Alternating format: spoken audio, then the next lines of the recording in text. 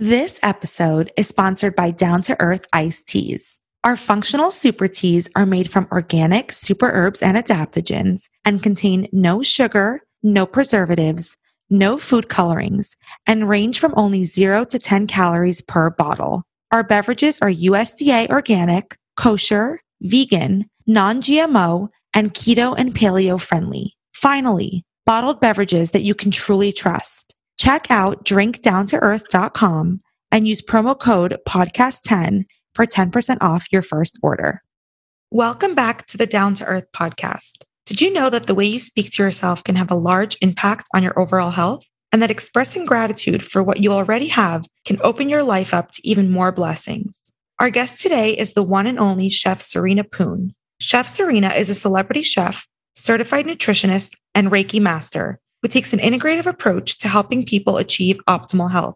In this episode, we go deep and discuss the importance of keeping a positive and grateful mindset, the power of Reiki healing, how we can all work through energy stagnations on our own, and the importance of incorporating a colorful, plant-rich diet into our routine. Get ready to feel inspired to take care of your mental, physical, and spiritual health. Here we go.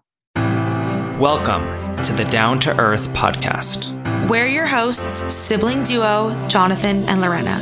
In this podcast, we'll be spilling the tea on all things health and wellness related. This podcast is designed to motivate you to take care of your physical, mental, and spiritual health. We'll be bringing on doctors, healers, fitness experts, business leaders, and innovators. Thanks for joining us in our mission of making the world a healthier, happier, and a more down-to-earth place. Here we go. I'd love to start off by getting to know a little bit more about your background and your story and what ultimately motivated you to pursue a career in the health industry. So my background is an interesting one. You can read my bio and know that I am a classically trained chef. I am a certified nutritionist and also a Reiki master. So I call myself a nutritional energy practitioner. We can unpack that a little bit later to kind of explain what that means. But my personal journey really began with my parents. So our daddy was diagnosed with stage 4 liver cancer when I was still a senior in college. And during that time, I was actually studying to go into law. I was studying political science. I'd taken nutrition just because I love food and wanted to know what was in it, because the kitchen had always been the center of our household.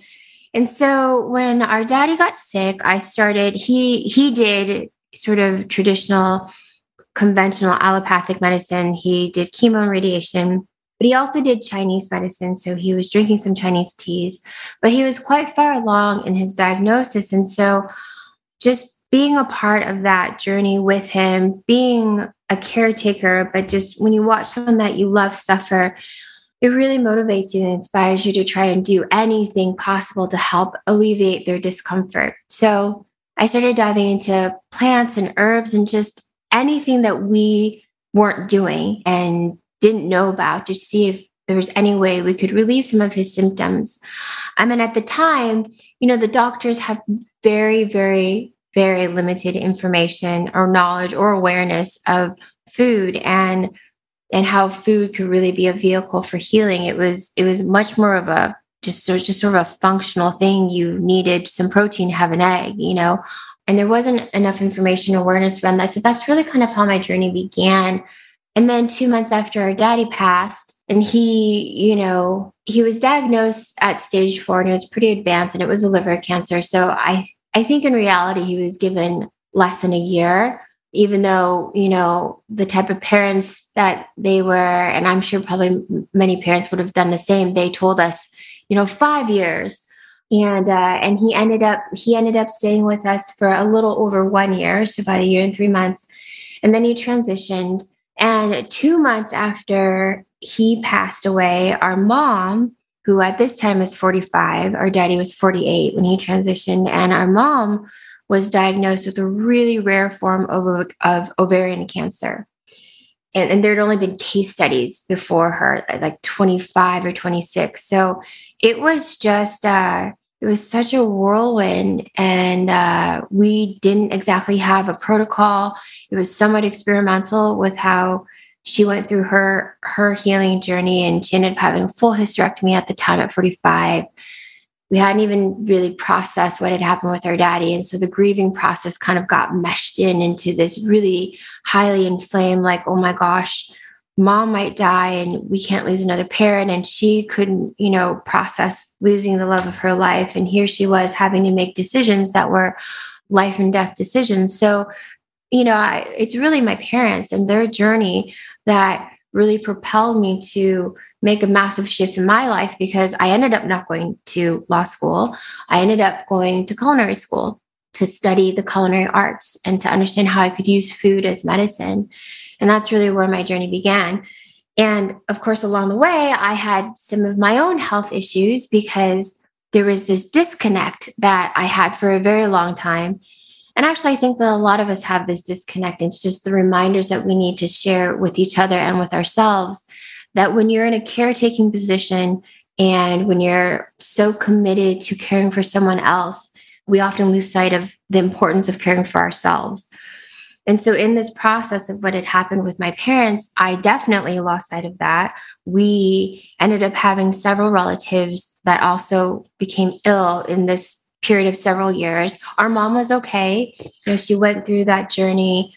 And I think our dad was sort of her, and he still is, her guardian angel. And so he kind of made sure she stayed here with us. And she's been okay ever since. She went through her year of treatment, and she's, was in a remission a few years after that. And she's been fine since, and she's still with us. She actually turns 70 next week.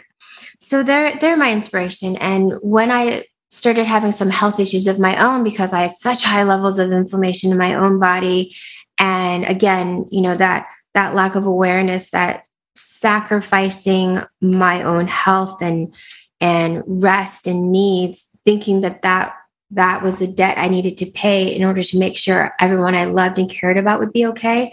I thought that was okay for a long time, until I realized it is so not okay. And we have to nurture ourselves in order to nurture others. And in that journey, I, dive even more into holistic wellness and nutrition and, Ayurvedic practices, and obviously Chinese medicine, all things I had kind of already looked at when my parents were sick. And then I also dove much deeper into my own spiritual journey and ended up, having an experience with a master who's actually my healer, who became my mentor, and then my teacher, master healer, who was in Santa Fe, New Mexico.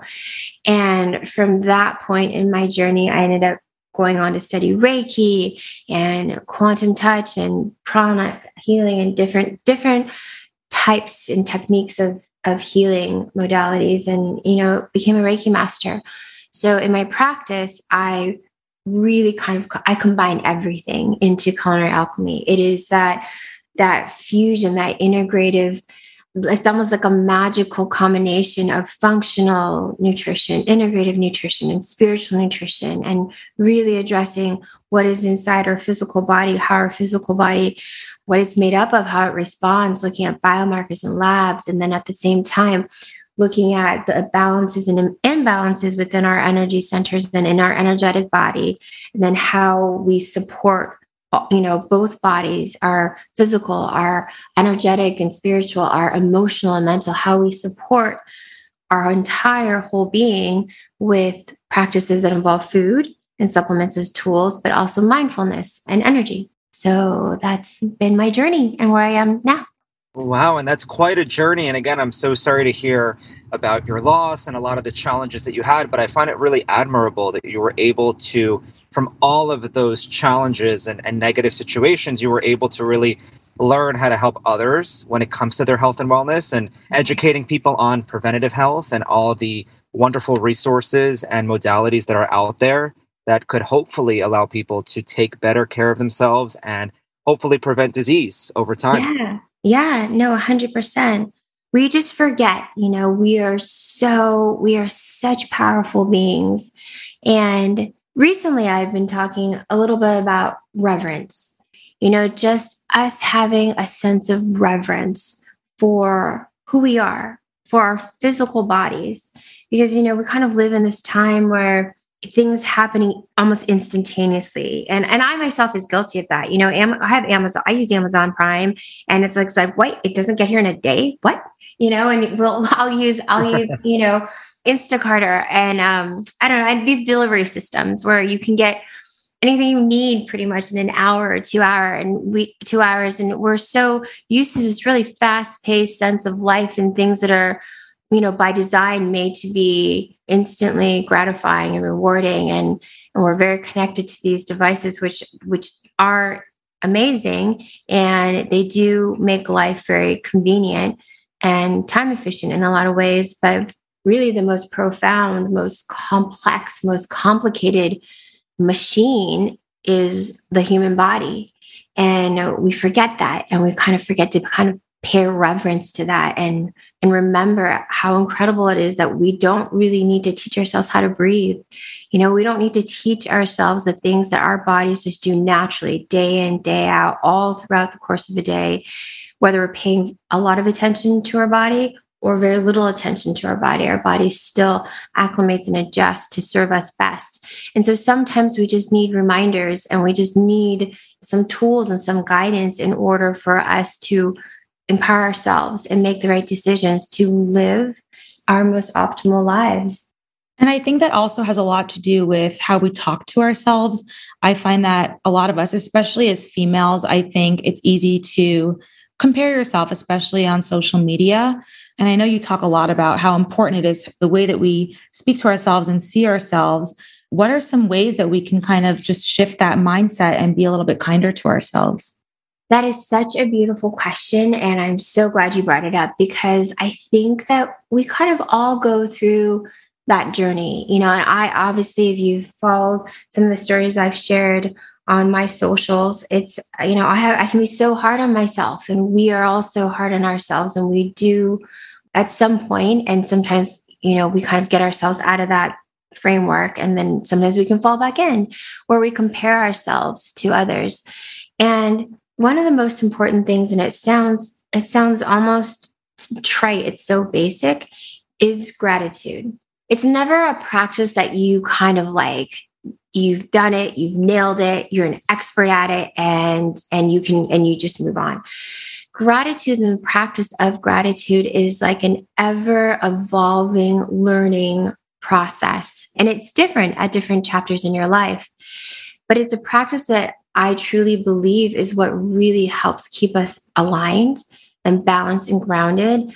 And it helps shift our mind back into a space of clarity and focus when we find ourselves leaning towards, comparing ourselves to other people. Because when you have this gratitude practice and you can really kind of connect with what you have in your presence, like what you have in your life that's beautiful, those reminders and that kind of daily practice keeps your mind in that place where sometimes if you get called to something by design, by algorithmic design, we get pulled to different things in media, social media, and it can tempt us to start comparing our lives, comparing what we have, tangibles, intangibles, to something else that's out there in the ether. When you have a really solid gratitude practice and you can snap back into what is yours and what is divine and what is beautiful, that doesn't really happen. It really doesn't happen as often.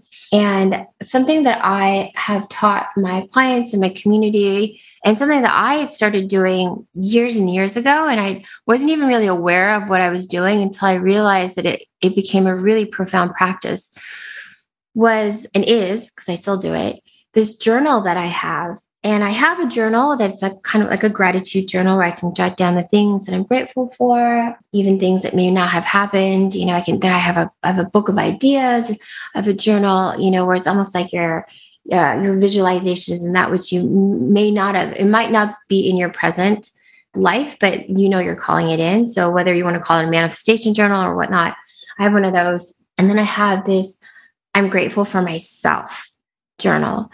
And all I write in it it's an I am. Every sentence starts with an I am. And I will write down, I am kind. I am love. I am light. I am healing. I am articulate. I mean, I'll use words that might not even describe how I am in that moment. So for example, I had COVID. It was pretty rough. And so I've had COVID long haul for many, many months now. And part of the long haul symptoms I've had are neurocognitive issues. And there are moments that what I'm saying goes and I'm not terribly articulate.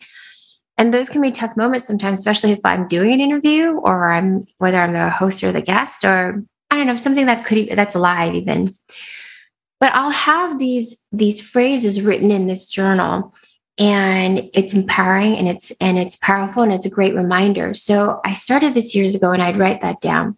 I am this and that and this, and I would go through. And at first it was really hard because it felt awkward. It just felt weird, to write down these things about yourself. So for anyone who wants to get started in this process, I would say write down what other people would say about you. Write down what the people who love you would say about you. They'd say, Jonathan, you're funny and you're handsome and you're smart and so write those things down. Write those things down, and each one starts with an I am, and just make a list and try to do it every day. Whether you write down 5 things or 10 things, you might get on a roll. Write all these things down. And after you have a couple pages, I would challenge you to then read them and record them. You can do it on your voice memo, like on your phone and a voice note, and record them. And that might feel a little awkward too, but that's why it helps if you've got like a page or 2 of it, so then you're just reading. And then what you can do later is you can actually listen to your voice giving these affirmations when you go to sleep. So when you're in that beautiful like theta state, before your brainwaves shift into like delta, when you're in that beautiful state, you're taking in the sounds of your own voice, saying these incredibly powerful affirmations about you and who you are. And then that goes into your brain, that goes into your subconscious mind. So this is a practice that I've been doing, and I've fallen off and then I get back on, and I really try and stick to it. And something that I've shared that has been profoundly healing for me, profoundly healing for other people. And it's a great way to really kind of work your mind so that you're in the right mind frame, you're in the right mindset. And in the moments where we're distracted and something kind of pulls us in a direction where we may judge ourselves or be hard on ourselves or compare ourselves, there's these thoughts and these words and these sounds that are in our mind, somewhere in our subconscious mind. And so it's just like neuroplasticity. You start to train and program your brain that way. And anything that you do on a regular basis, becomes what you do. So I hope that that's helpful, but that's something that I think is easy for anyone to do, to at least get started on. It doesn't cost anything. And if you can do it for even 2 weeks, you will feel and see a shift and a change in how you perceive yourself, your sense of clarity, your sense of confidence, and how you show up with others. It's a really great practice. And I'm glad that you mentioned that, because gratitude is so important. And, I've written, what I'm grateful for list for quite some time, and I've recommended it to others. And some common feedback that I've gotten was, people either wouldn't do it consistently, or it would almost feel like homework, and they would just put down things on the list without actually feeling what they were grateful for. And I feel like the way that you just explained your process is much deeper. And I feel like it's a more sensory experience. So I feel like that would have a more profound impact on the person who's practicing it. Yeah, no, absolutely. And just to add on to that, if someone already has a gratitude practice, as you say, or feels that they have a hard time sticking to it, something that I teach my community, and it's sort of a core foundational part of culinary alchemy of my practice, is, when you are going through a gratitude list, and let's say it's not about yourself, you're going through a list of, 1, 2, 3, 5, 10 things, however many things, of things that you're grateful for. I would say, let's just take it one step further. Let's just focus on 1 or 2 things that you're grateful for. So whether it's a person in your life, a fur baby, or something that's more tangible, something that's tangible that you love, or maybe a favorite food, a very special meal that you share on only special occasions with someone that you love, whatever it is, just pick 1 or 2, but let's just start with 1. Pick 1 thing and really connect to your feelings of love and gratitude for that 1 thing, until you have like a visceral response. If you're thinking about a person, you can feel them, you can smell them, you can feel like the warmth of their body near you. You can feel what it feels like inside of you when they are near you, when you think of them and how much you love them, how grateful you are for them. That connection between your physiology, your physical body, and your emotional and mental body, that anchors in that feeling of gratitude. So you can actually go back and connect to that feeling later when you want to. And you can do something with your hands, with your body. You can clench your wrists, your fists. You can do something that you feel like is a kind of a physical anchor. But even if you don't do that, just sitting with it enough so that you have that feeling, that visceral, that physical response to it, that will bring you back to that feeling of love and gratitude when you feel like you've fallen off a little bit. And it's also a really great way to practice any form of gratitude, is connecting to that powerful feeling when you're going through your list, whether it's in your I am grateful for myself or for someone else or a different list. I love that you mentioned that. And I think it also has so much to do with nutrition and food. And especially a lot of people say like, well, I have to go on this diet or I have to do so and so. And I think kind of shifting that perspective and having a deep, deep gratitude for our bodies physically and mentally, I think that intention in the way that we cook and the way that we eat really makes a drastic difference in our health as well.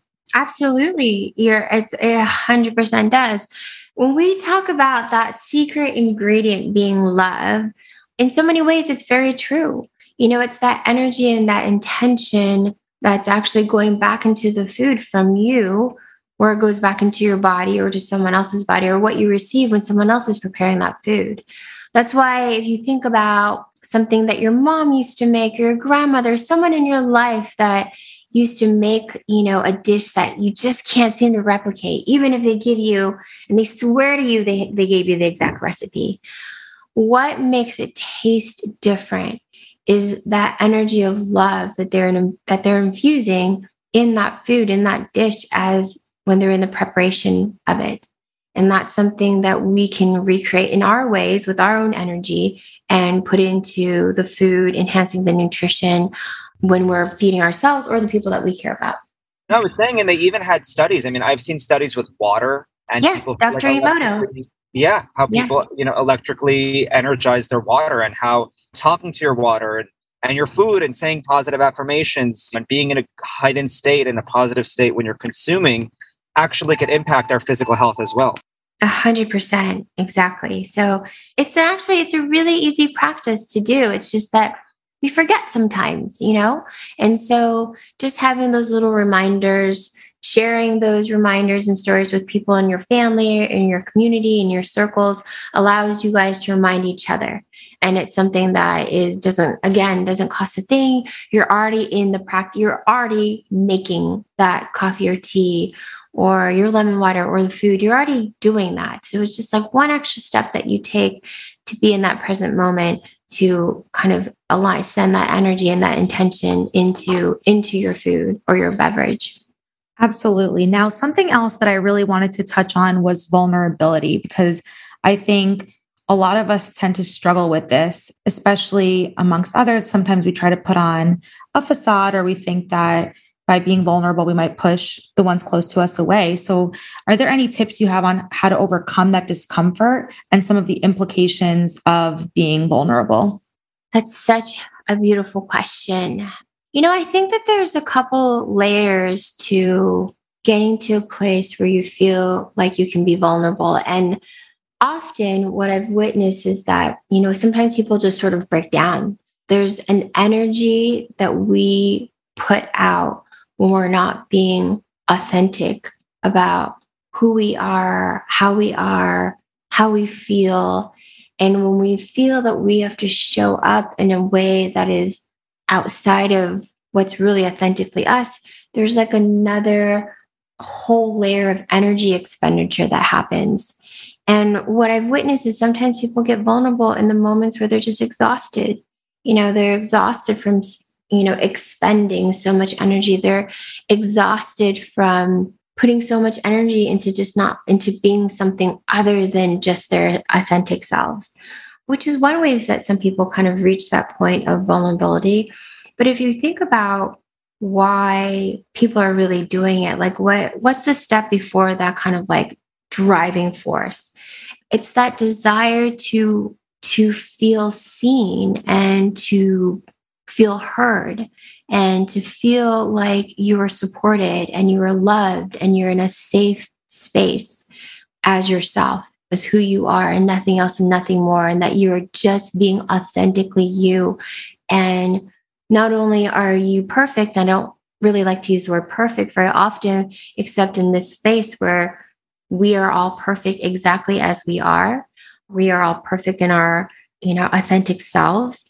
But when we have that safety, when we have the feeling, I feel that most people open up and they feel that they can be vulnerable. So, if you're asking what are things that you can do, I would say, take inventory, take inventory of your environment. Are you in an environment, in a community with people that you feel safe with, that you feel comfortable with, that you feel that you can be yourself, that you feel seen, that you feel heard, that you feel loved and supported? And sometimes the answer to that question may be no. And it may be no in respect to your family or your closest friends. And people may feel like they don't have the options. And I would say that in those circumstances, there's always options. You can either give your circle a try and just let them know how you feel and just be really honest about what you need to feel safe and supported, or know that there is a beautiful community out there. Now, we have access now more than ever before to energies all over the world. And there's always a community for every one of us, where there are going to be people that understand, that can relate, that resonate with you where your frequency is, that have shared the same experience and the same, thoughts and feelings and fears. And sometimes it's just giving that a try. People get held back by fear because they fear rejection. But if you flip it, if you're like, I'm going to give them a try, I'm going to give all these other energies that may not be in my life here, I'm going to give them a try and see if they're a fit for me, instead of thinking that you need to be a fit for someone else. Sometimes just that flip in narrative in your head can make a really big difference. You're so right. And I think that's a really great point. And I also think that when it comes to vulnerability, it isn't something that, we all become comfortable with overnight. That's an area where I personally struggle, but I think, making mindful choices to be more vulnerable, and step by step, it adds up. And then before you know it, you really, grew a lot in a relatively short amount of time, and you become more comfortable in a state of vulnerability. 100%. And if you ask yourself, like, why am I comfortable? And usually it's because you feel accepted. It was okay. It was okay to share. It was okay to share that about yourself. It was safe. You weren't hurt. And there may be times that you might be, but every time you share, you are serving. And this is sort of how I've looked at my journey. And I know that there are people that think that see the things I've shared online as being very open and being very vulnerable. But that kind of comes from my mindset and the way I look at everything that I do. And I take moments like that and I look at it and I think, how can I serve with this? How can I take what I've gone through and turn it into a learning, a teaching, an experience that someone else can learn from? How can I serve? And I think that sometimes just that little shift in your mindset, when you're taking that focus away from you and you're putting it on something much, much bigger than you, something much greater, it really kind of diffuses any heightened emotions, any fears that you may have about sharing something that may seem to be really vulnerable. Absolutely. And in that case, I think it takes really deep understanding and radical self-acceptance of who you are, so that when you do share, those external forces don't matter as much because you accept yourself. Yeah, Yeah, I think so. I mean, I think that there's a lot of that. And also just knowing that, and this is my belief, like we all have a purpose, and we're all here to serve in some way, shape, or form. And sometimes that's just serving the person next to you, or the person that happens to be hearing this part of our conversation. It just can take one person. Yeah. And so, I believe that it's accepting who you are, and also just knowing that your energy and what you bring and everything that you're doing and sharing, it matters, it matters, and it's helping, other people. Definitely. Now, on the topic of energy, you mentioned that you are a Reiki healer. So for those who are unfamiliar with Reiki, if you can explain what it is and how it works.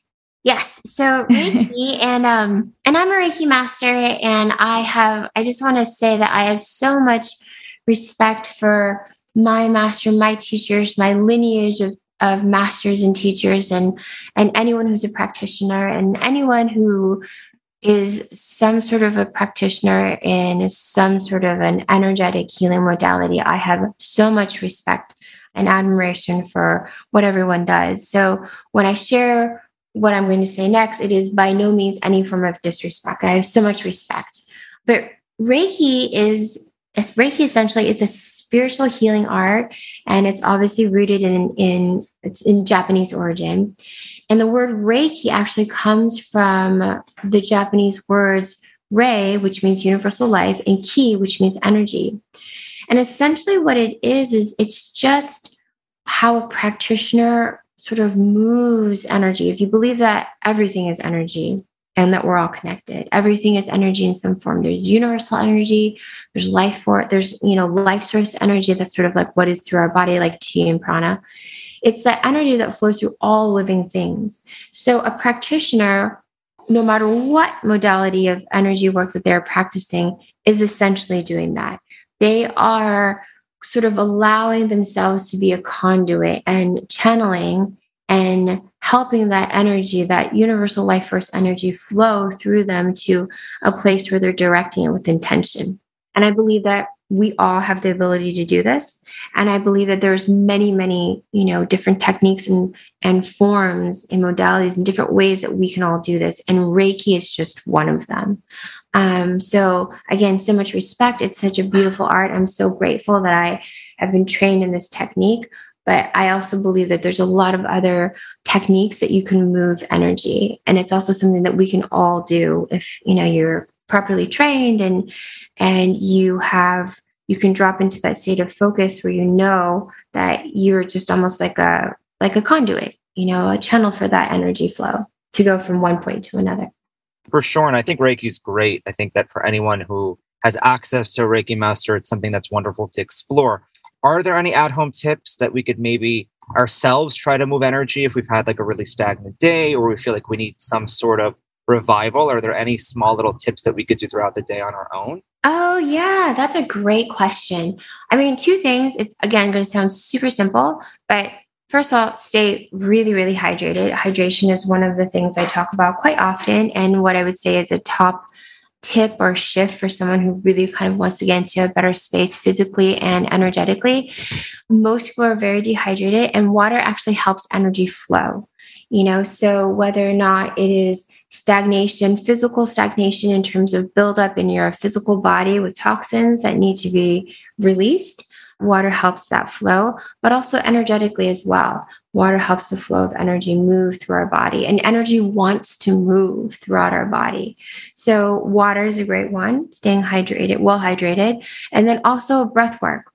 When we breathe, even if it's something simple like the 444 that I do before meditations or Reiki, which is just, it's sort of like box breathing, or if you're doing something that's some intense breath work or Wim Hof, or, there's so many different forms and styles, but essentially it's all breath work. When we're practicing breath work, we are moving energy. We are moving energy, and we are kind of bringing that energy and that breath through our different chakras, our different energy centers, and then back out again and releasing that which doesn't serve us. It's also detoxifying, from a physical place. We are actually, releasing that which we don't need with our physical body as well. And again, these are two very, very simple practices that people can implement as soon as they've heard it here, that can really help them with stagnant energy. And then I would say movement. Sometimes you just need to change your physiology. And so whether or not it's just going out and getting into nature a little bit with the sun, or having your feet kind of grounded into the grass, or into the dirt, or even into the water if you're near the ocean or any body of water, all of that can really help shift if you feel like you've got some stagnant energy. But just movement in and of itself. And it doesn't necessarily mean go for a run, although that might serve some people. Sometimes it's just moving from one room to the other. Just if you're in a sitting position, just getting up and just changing your physiology can change the flow of energy in your body, and it can change your state. Yeah, those are all great tips that we could all pretty much do. We all have access to these things. And I love that you mentioned breathing, because I also do Wim Hof breathing every single morning, and I Amazing. love it. I feel great from it. And It's funny because when I'll often tell people that I start my day with breath work, sometimes people will laugh and they're like, well, obviously, like, we're all breathing. And most people don't even realize that even though we're all physically breathing, we're not really taking deep, mindful breaths throughout the day.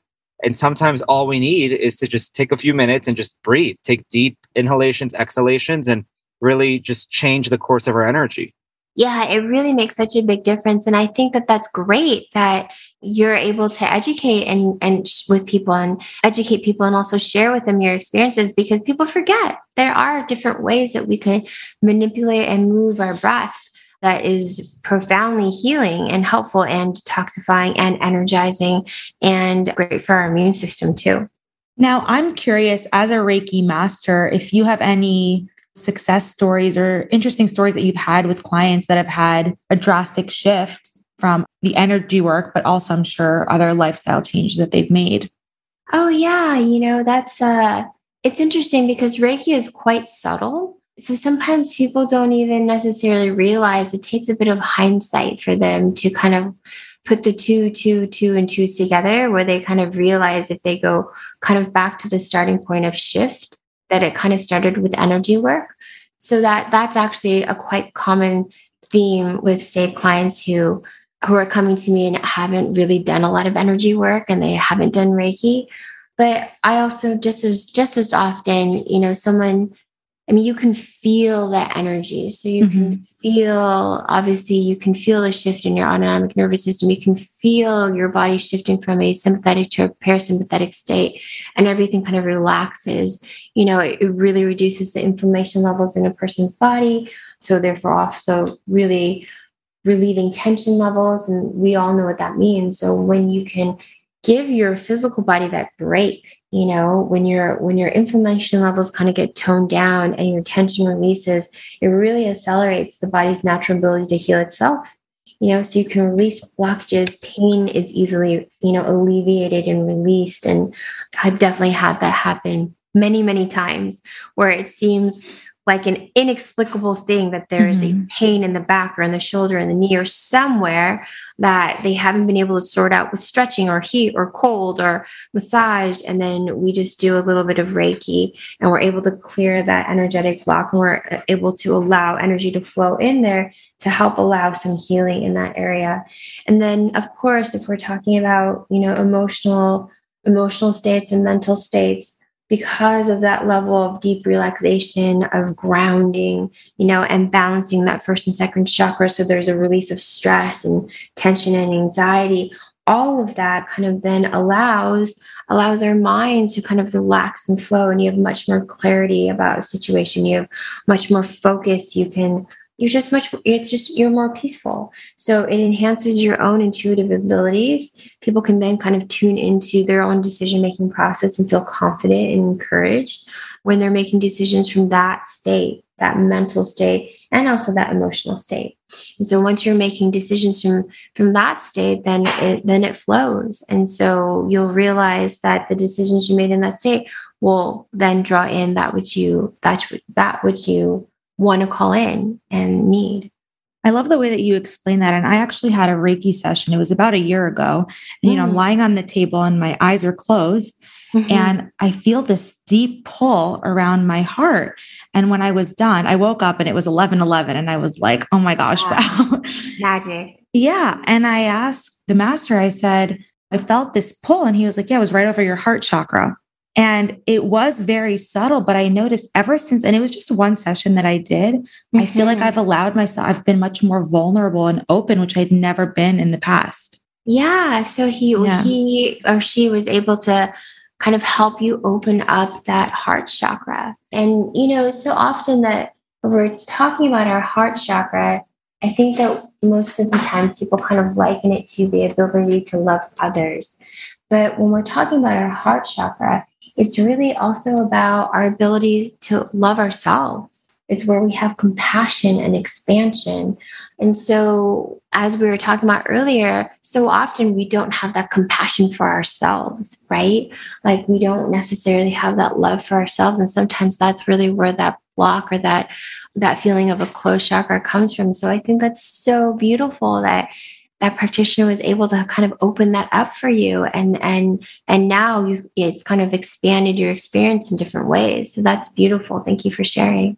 Yeah. And I love that you mentioned self-love and being better to ourselves. And I think a really big area where we really need to do that is when it comes to our nutrition. And you're an incredible chef and leader in the holistic nutrition space. And so I'd love to get a little bit of background on just your views on nutrition, just sort of the pillars that you think most people would benefit from when it comes to fueling their bodies and what we could all be doing better. Yeah, no, thank you for asking. I mean, I try to keep things super simple because simple to me means sustainable. And I really want people to implement practices that they can do and carry with them anywhere that they go. For example, I have been traveling quite a bit, as I mentioned at the beginning of this chat, that I've, been home maybe 2 days a week for several weeks. And so when you have certain practices really anchored in, you can take them anywhere that you go. And when it comes to nutrition, one of the things that I had said a few minutes earlier was about hydration and how important it is to stay really, really well hydrated.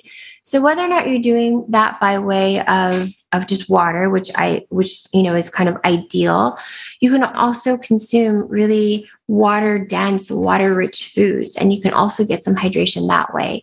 People always ask me about that, and I say it's a great source, but we always kind of want to reach for water, but you can nourish your body and hydrate your body with water-dense foods as well. And the other thing, the number two, actually, it's sort of like number one and number two, these are both equally important, is just really focusing on eating all the colors of the rainbow. And, it sounds almost silly again, because that might have been the type of thing that you were told when you're a little kid or something. And we're not talking Skittles here. We're talking about, beautiful whole foods. And ideally, I would love for you to reach for whole plant-based foods. And if you don't have a plant-based lifestyle or diet, that's fine. But just make sure that throughout the course of your day, if you can do it at every meal, great. But if not, just throughout the course of your day, that you have an abundance of whole plant-based foods that fill up the colors of the rainbow. That way, you're getting the whole spectrum of phytonutrients, vitamins, and minerals that your body really needs. Like that is your natural vitamin, your natural source of everything, energy. And then it also addresses your energetic centers, your energy centers, your chakras as well. And so for those who are familiar with the chakra system and they know that our 7 chakras align with these 7 colors that can often be found in Mother Nature in foods. Even if you're not familiar with the chakra system, I'm letting you know that when you eat whole foods that cover the span of the rainbow, you are also addressing and supporting every single one of your chakras. And those chakras are actually in alignment, those energy centers. And there's more than 7 if you study chakras and energy work. But for the purposes here, I really kind of just focus on the 7 basic ones, the 7 major centers that run throughout our body. And that begins with the root at your base. And that's represented by the color red. Then your sacral, that is your second chakra. Then your solar plexus, your heart, your throat, your third eye, and your crown. And those chakras, those energy centers, are in alignment with our physical organ systems. So when you are eating across the spectrum of the rainbow, you are not only supporting those energy centers, but also the organ systems that are in alignment with those energy centers throughout your body. So those would be, the two things that anyone can do from anywhere in the world at any time, even if your schedule can be stacked or full. And then the third is there's a really powerful energy, as we mentioned earlier, that we all bring with intention when it comes to gratitude and how we receive food, how we receive water, how we receive anything that we put into our body. And as Jonathan, you mentioned, there's been studies, whether it's Dr. Emoto or actually many others, where you can really almost enhance the nutrient density and the absorption that your body has of the nutrients within a food if you sit with that for a moment and give it that grace, that gratitude, that intention that what you're putting into your body is there to nurture you and heal you. Which, doesn't mean you go out and have a piece of cake every single meal and say, this is going to heal my body. But it also means that, you can have that piece of cake sometimes on an occasion and not judge yourself and not sit with an energy that doesn't serve you about it. You can sit with an energy of celebration and know that this is a moment that's special and you have an awareness of what that food is and enjoy that. And I remind people of that as well. I mean, it's eating a healthy, balanced meal plan or foods 80% of the time, which allows for a healthy 20% of indulging sometimes in things that maybe aren't as nutrient dense. I love your philosophy on nutrition. And I think the focus on addition and actually including things that feed your body as opposed to thinking of what you can't have. And I think, a lot of people this weekend with Halloween weekend, they indulged in sugar and there's so much regret and shame that goes with that you don't even enjoy the moment that you're eating that cake or that candy because you feel like you're doing something wrong. Mm-hmm, mm-hmm. Yeah. And it's just acknowledging it, it's acknowledging it and know that you can do better tomorrow and that you will. And to do that with intention so that you can enjoy that moment, because there's so much to life and there's so many nuances and the energy that you're bringing to your body, you have complete and total sovereign power over. So you can enjoy that moment and then know that you'll do other things to nourish your body starting tomorrow or detox your body, however. But that's really important. And I think that kind of judgment that you were mentioning is part of the reason why people have such a difficult time when it comes to meditation. So many people have a hard time meditating because they're judging their process. They're judging their inability to sit still and not have a thought. And I have found TM, Transcendental Meditation, to be profoundly helpful, especially in just the last, say, 5 months, because I've meditated for a long time, but for whatever reason, didn't practice transcendental meditation until about 5 months ago, maybe 6 months ago. And it's had a profound impact on my life because it's just that reminder that it's okay. With TM, you have a mantra or a word, and that's your home base.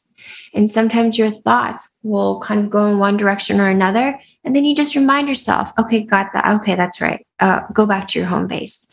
And then you just kind of keep going back to your home base. And the number of times your mind goes somewhere else becomes shorter and less frequent because you're not judging yourself. And you're not telling yourself you're not doing it right or that you're doing it wrong or, none of those things are happening. There is no judgment. It's just, okay, I thought that thought, got it. Thanks.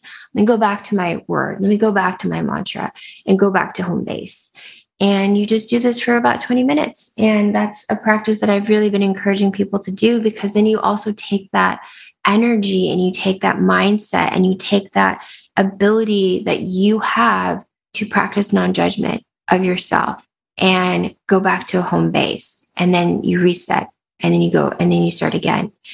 And the mind is plastic. So as you do that more and more, it becomes just the way you think and the way you do.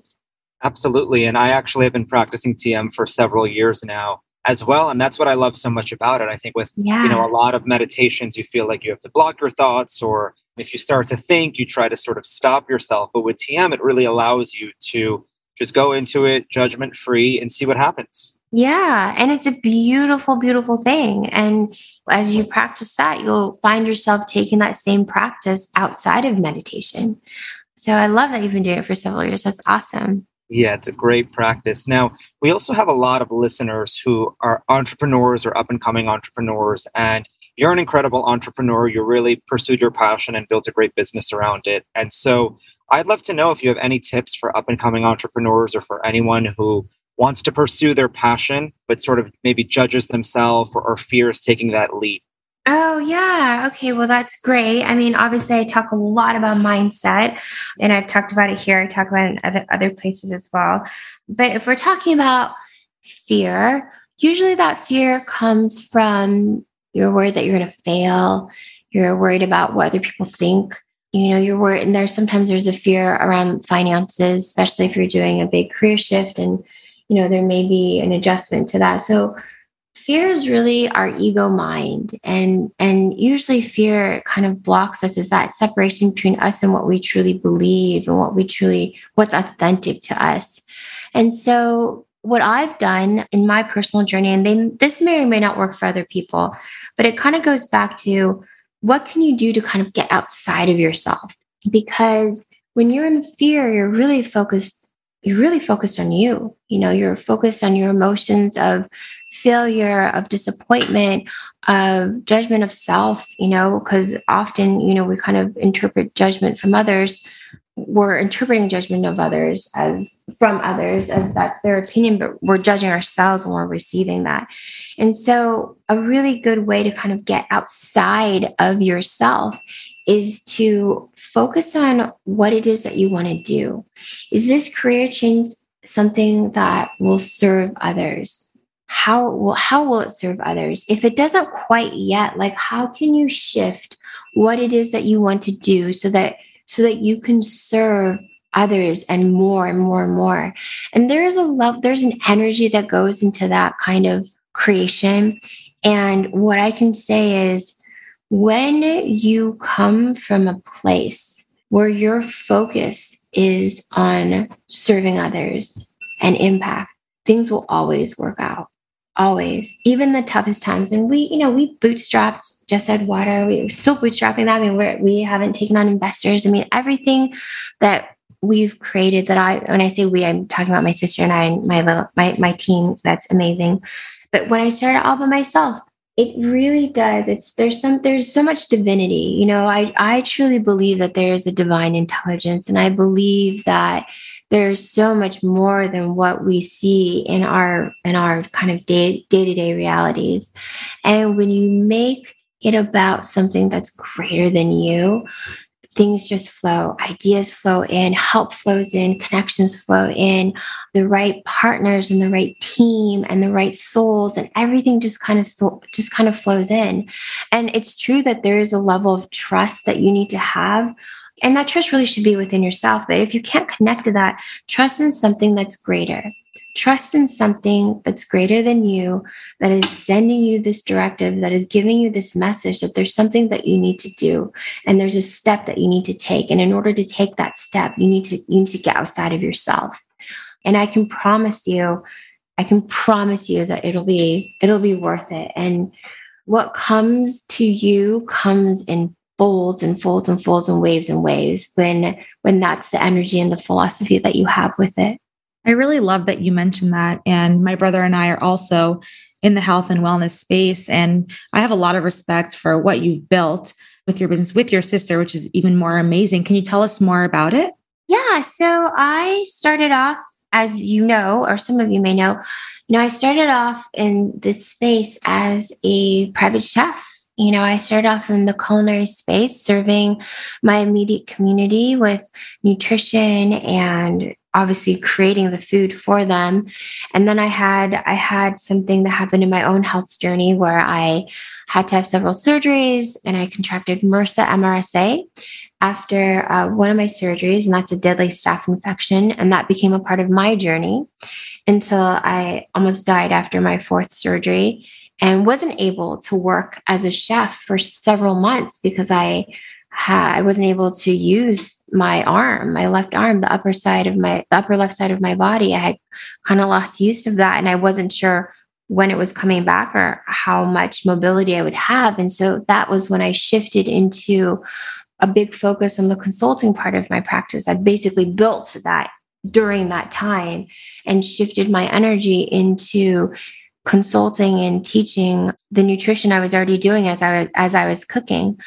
And so I did that, and then I started healing, and thankfully, and I'm so blessed and so grateful that I am able to use, my left arm. There's no problems with that now, and I retained, my ability to cook the way I was before. But my business at that point had expanded. I had actually ended up making 3 times more that year, unable to use, that side of my upper left side of my body just from the consulting. But I started to realize that there was so much to teach that I had learned from my personal journey, from my own experience of what I'd gone through, and the shift that I had to go in terms of my mental state, my mentality, my mindset from having this whole experience happen, which it's so easy to be in that victim state because things were quite literally happening to me, to my body, and to shift into a space of total empowerment and realizing that I decide what my life is going to be like. And that whatever had been happening for the last several months and several years with my health and with the MRSA, that I still had choice and options. And then shifting out of that mindset into this creation of that which you are witnessing today, I realized there was so much in my experience that I wanted to share and teach to a community that was beyond my fingertips. So not just my friends in my local community and my clients, but more than that. And that was when social media became a vehicle for that and a platform to share what I was learning. And often the sentiment to share your experiences, especially if they were challenges, is so that other people don't have to experience them. Let me tell you what I did. Let me tell you what I've learned. Let me tell you what I went through so that you don't have to go through the same things. But if that happens that you do, here are the tools. Here are the tools that I've learned that work for me, and see if they work for you. So in that kind of growth space, my sister joined me, and part of it was because I needed some help, and then she was ready for a transition in terms of her career. But part of it also was because we became the caretakers for our grandmother who was ill at the time. And it kind of just made sense that as we were a team navigating what was happening here in our personal lives with our grandmother's health, which took up, my grandmother, our grandma, I mean, she's still so close to me every single day. I still talk to her, and I talk to my daddy, and she sort of was like our nanny growing up. Our parents both work full time, so we were very, very close to her. And so we were sort of a team and supporting each other as we were supporting the family and supporting the growth of this business.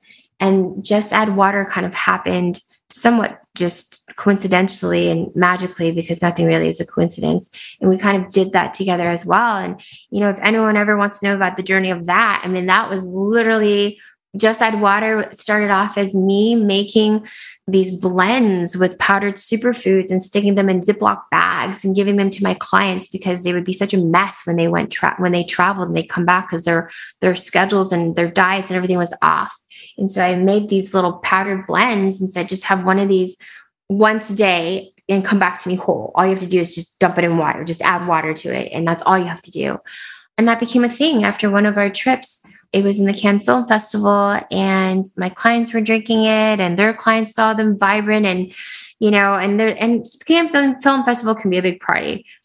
And my clients were doing quite well, all things considered, all parties considered. And so it just became a thing that they that their community and their friends and colleagues realized that they were drinking this super nutrient dense drink that was giving them the energy that they needed, that was helping them heal and recover. And it became a thing. And I literally called my sister from France and I said, listen, when I come back, we've got to create a logo and and file patents and trademarks. And, we have to, because, I committed and I said yes to these health and beauty boxes that are going out in December. And this was like in June, right? And I don't even think we had a website. We had nothing. These are in Ziploc bags. And I just said yes. And I figured if I say yes, then I've got to make it real. And we did it on our own. We tripped and fell on our face a lot. We broke our nose a couple times and we just figured it out. And that's the process of being an entrepreneur. It's never, ever smooth sailing. But what you learn along the way not only builds character for you, it builds character for your brand. And it gives you a richness and depth to what you're doing that makes that product something that is relatable, that people want to be a part of because there's a journey in creating it. And so anyone that's on that entrepreneurial journey, just know that there are millions of others around you with you who, realize, yeah, wow, I'm working 10 times harder than I was working when I had a salary and a 9-to-5 somewhere else. And it feels like I'm working 24/7. And I've got to be really, really mindful and focused about scheduling the self-care and not overworking, even though I'm accused of overworking too much, because it's probably true a lot of the time. And I'm not getting as much sleep as I preach, but I work on it. And it's just knowing how to balance all of those things. But you're in this space of constantly creating and co-creating with others. And if you're driven by a mission or a passion to serve something larger than you, then it's almost like endless energy for that, endless. And it's a really beautiful, very fulfilling, magical thing, as long as you know that is in alignment with you. And it doesn't have to be, but if it is, that's how it'll turn out. And so I think the most important part is asking yourself if that is in alignment with you and your energy, because it is a lot of work, but it's also very rewarding.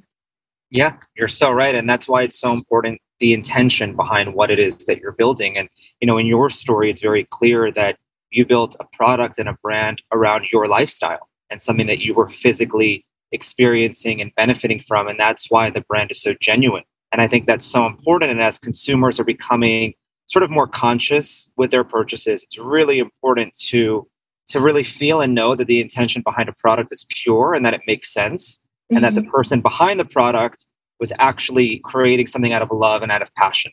Yeah, I mean, it's such a blessing. It really is such a blessing and such an honor to serve and to be in a place where I can share these things and it's well received. And I feel that it's such a beautiful time to be alive right now because there's so much happening. And I know there's a lot of other things happening there's as well that can't be ignored, that are challenging. So it's equal. The challenges are equal to the blessings, but there's so much happening right now in our world. There's so much shifting. There's so much opening. There's so much creating.